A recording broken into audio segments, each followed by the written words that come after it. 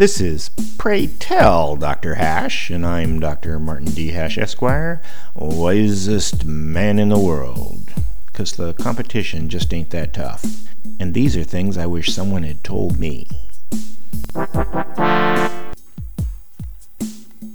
Today's topic, Amending the Constitution.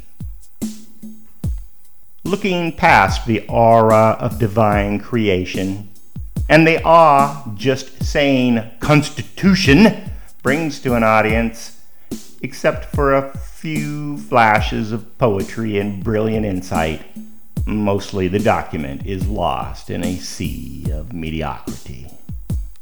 A lot of writing is inapplicable, confusing, impenetrable, ambiguous, contextual, and in many cases, ignored.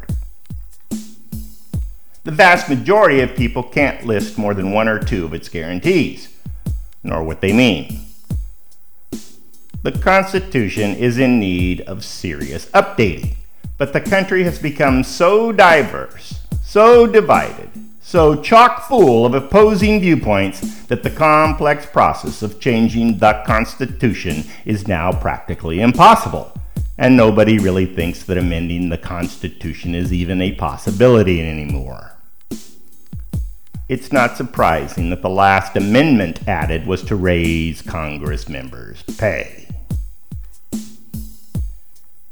In fact, with the dramatic rise of egalitarian sentiment, the very foundation of the Constitution is under attack, and its legitimacy is in question.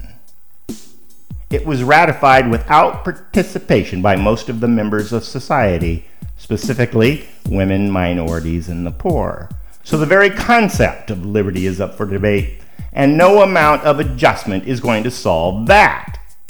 Some of the left are even calling for abandoning the Constitution.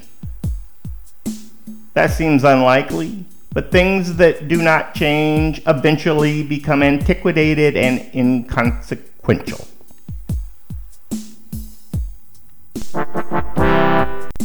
For more, see my website at martinhash.com.